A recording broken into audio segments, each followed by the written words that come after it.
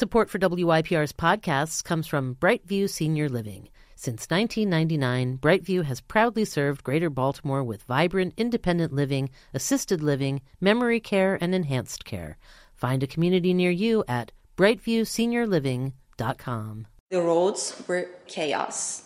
People were screaming. People were so stressful and in fear, running here and there. They were trying to find cars, vehicles. There was no vehicle on the road. Fortunately, we have some relatives willing to sponsor us. Unfortunately, those relatives live in Bluefield, West Virginia. Hey everybody, welcome back to the Stoop Storytelling Series podcast. I'm Laura Wexler. And I am Jessica Hinken, and this week on the podcast, Woman Warriors. Tales from two women who face incredible obstacles and persevere. So this first story is shared by Ataifa Sadat Hussein. This incredible young woman was living in Afghanistan during the time that the U.S. forces were pulling out and the Taliban was taking over. This story takes place right on the day that Kabul falls, and it's a story about Ataifa's attempt with her brother and two friends to get to the airport, get on a plane, and get to a country where they could live in safety. Ataifa's family had for many, many years worked for contractors that worked for the U.S. Army.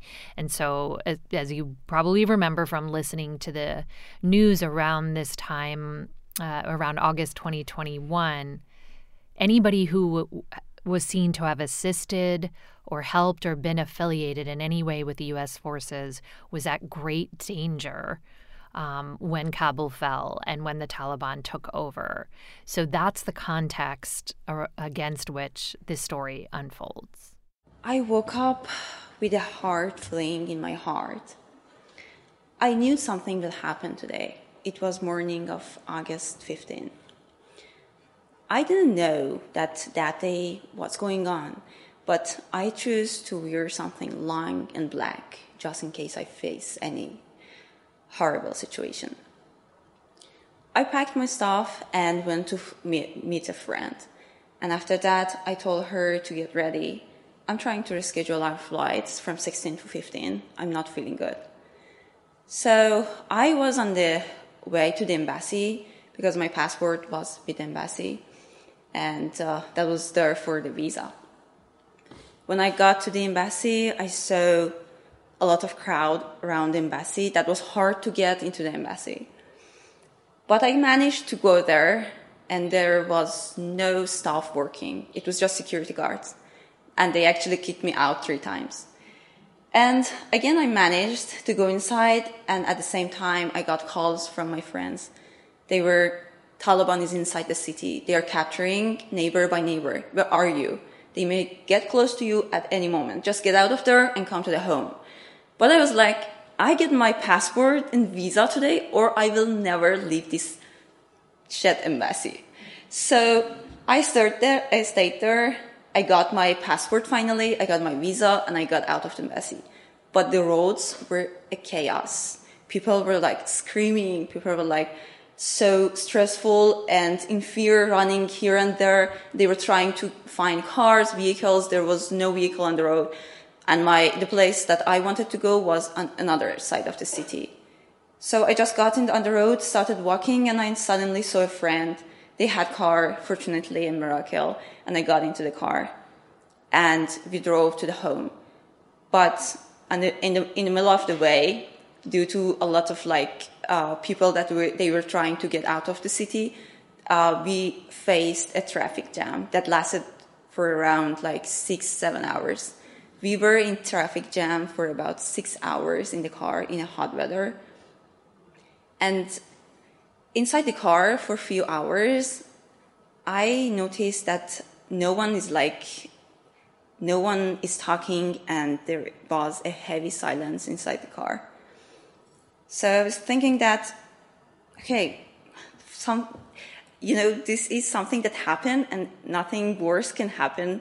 So we are now in hands of Taliban and we are inside the car and I couldn't get my flight. So what else we can do at this situation? So based on my habits, I suddenly told my friends, okay, this happened.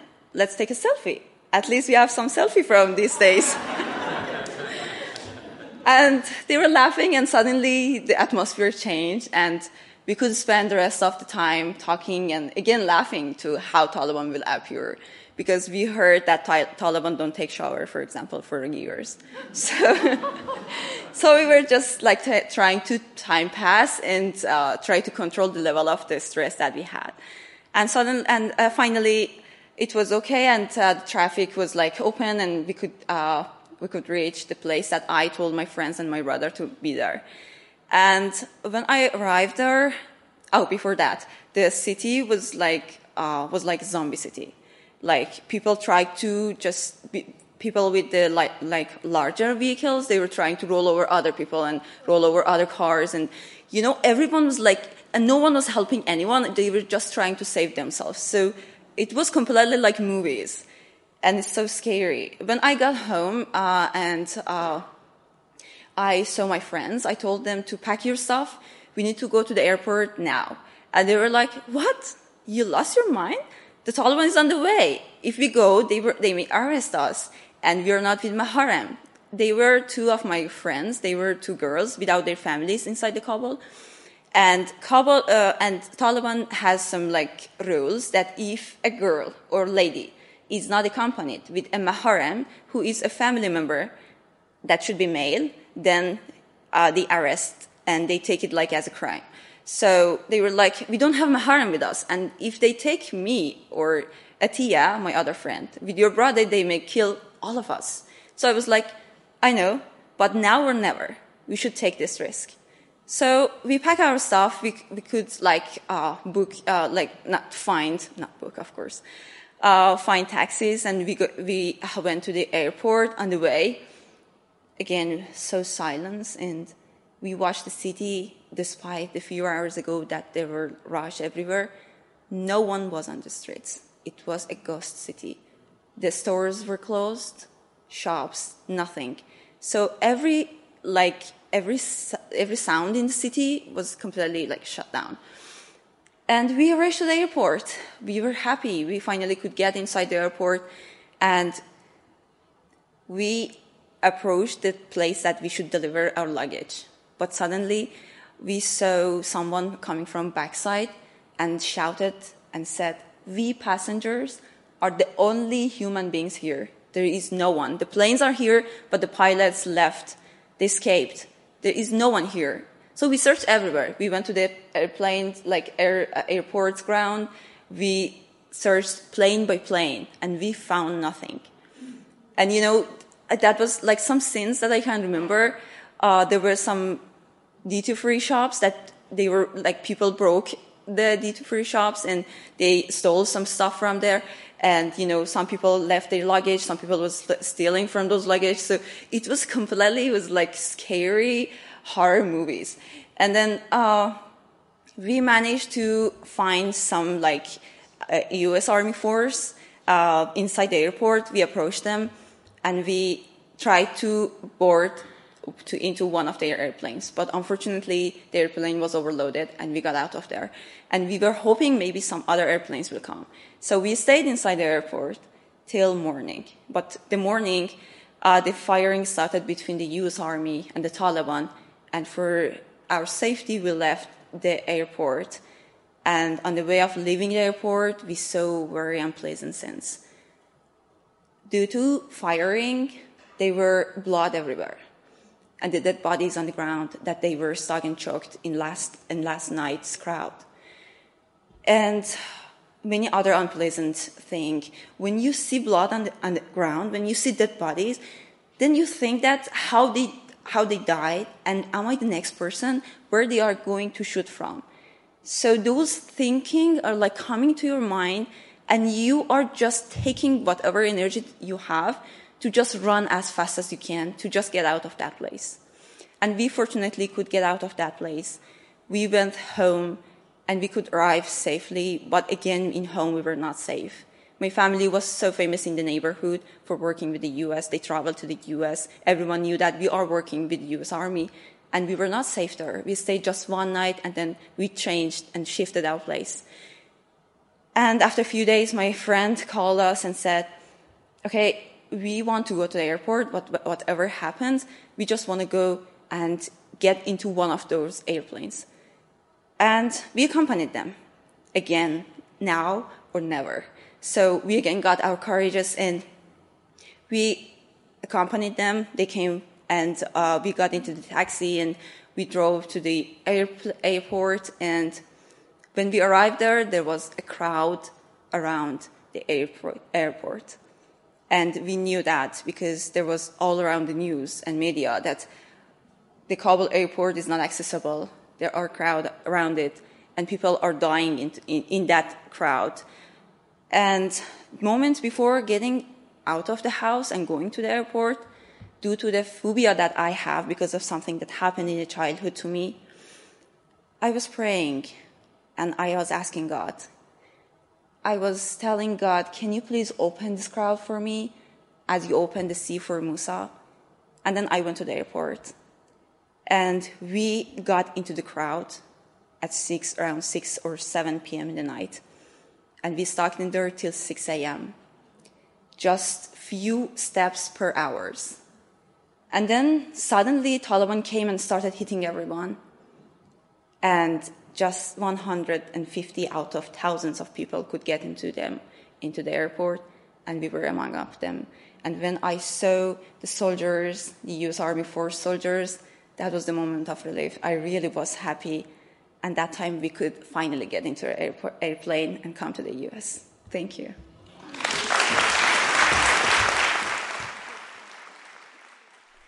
It's a miracle that she's alive. And that's what I kept on thinking as she was sharing this story, is how fragile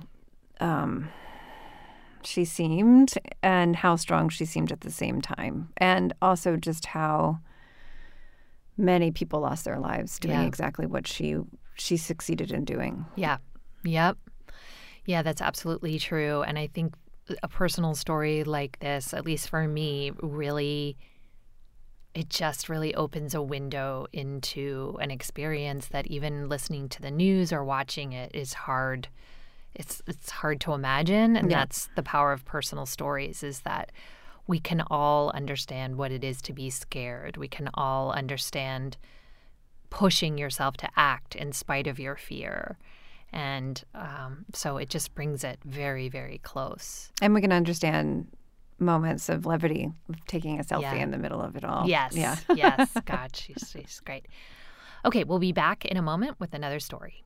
Support for WYPR's podcasts comes from Catholic Charities. Celebrating its centennial in 2023, Catholic Charities is the largest private provider of social services in Maryland. Learn more about this movement to change lives at cc-md.org.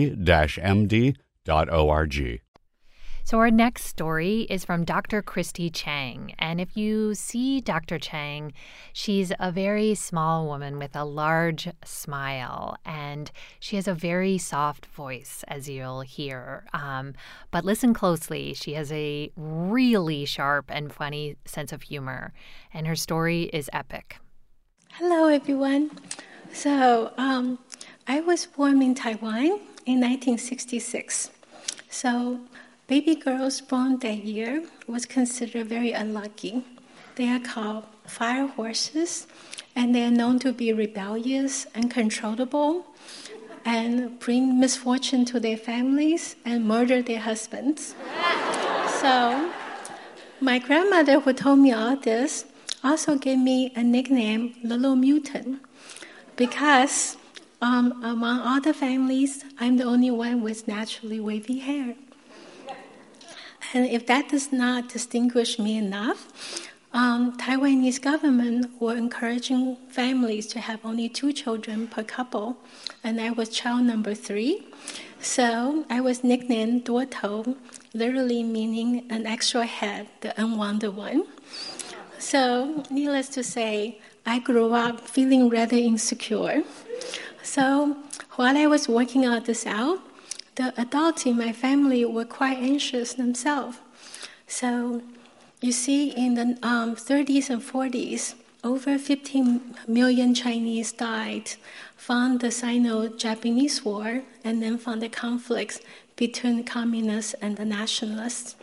So my family survived by getting into bomb shelters minutes before the city was destroyed, or getting out one place and moving to another place before the army marched in. And in the 70s, as more and more countries cut off diplomatic relationship with Taiwan and accept China, mainland China, as the legitimate government, they worried that history was about to repeat itself. Mainland China would attack Taiwan, and we would go through the same nightmare that they faced. So it was decided they would do everything to give us to the United States, where we would be safe. Fortunately, we have some relatives willing to sponsor us. Unfortunately, those relatives live in Bluefield, West Virginia. So West Virginia, as you know, is a beautiful state.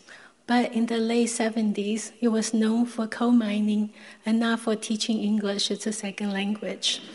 So I was 12 and my sister was 14. We had to leave my brother behind for other reasons. We came and the teachers had no idea what to do with us.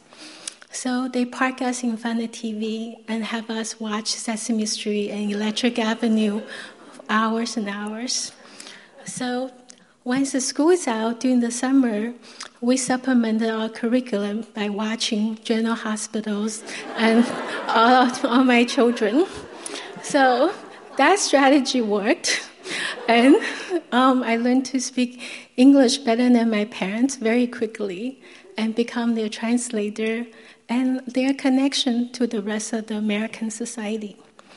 So while my parents have no idea how we were navigating teenage angst, paying for college, there was no shortage of parental advice. So advice number one, work hard. And I did. So that little mutant eventually got a PhD in molecular genetics. And thank you. And I can mutate just about anything I want in the test tube. So second piece of advice, don't have an American boyfriend. So that turned out to be harder than getting a PhD. But I managed. I followed their advice and got an Italian boyfriend. So that Italian boy was on his own migration journey. He had left Sardinia, Italy, where all his families lived, come here to pursue his doctorate degree in physics. And then so when we fell in love, he decided, well, I will stay here then.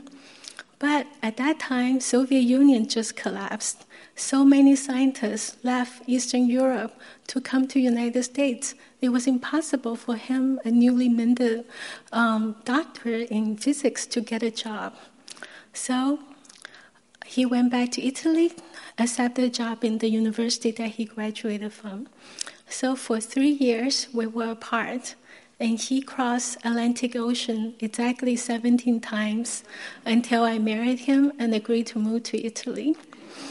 So once I got to Italy, and Sardinia is a beautiful island, I quickly and enthusiastically learned to cook, and I learned to speak Italian rather slowly and painfully.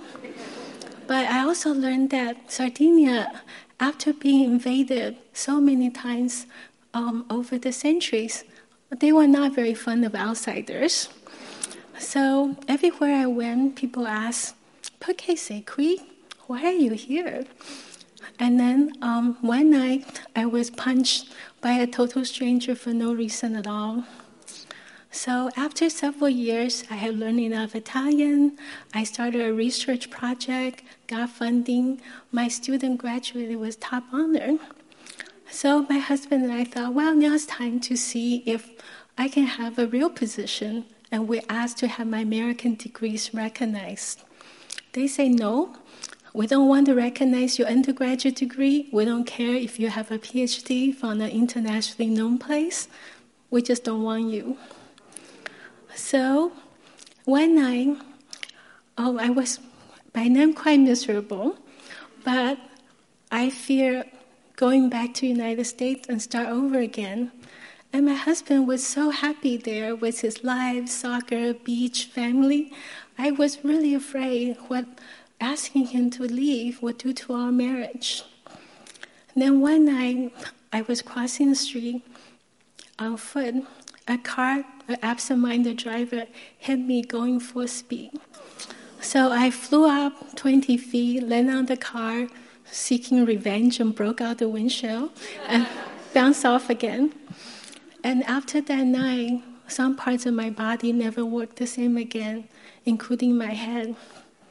So while I was hospitalized and recovering, I had time to think about my options.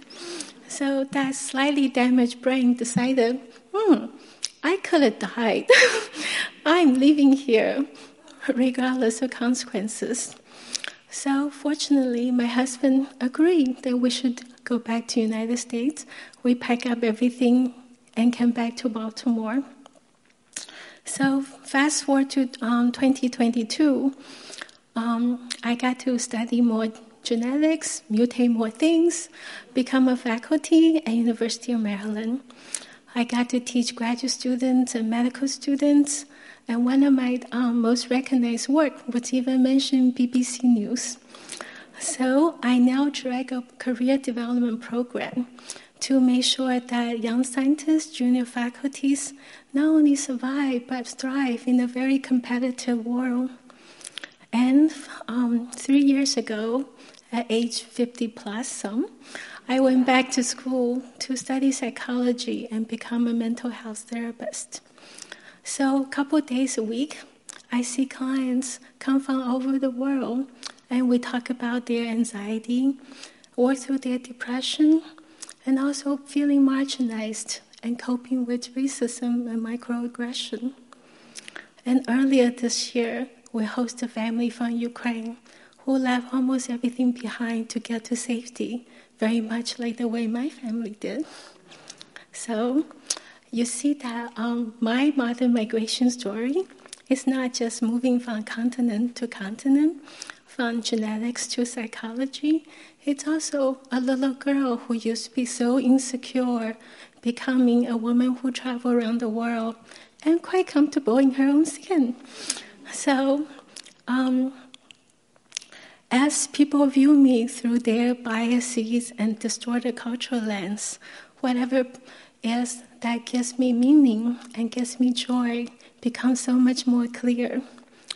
And so the story might start off as seeking safety, then love, adventure, but ultimately it's seeking freedom to change my mind, to reinvent myself. And by doing so, being the little mutant fire horse wasn't such a bad idea after all. Thank you.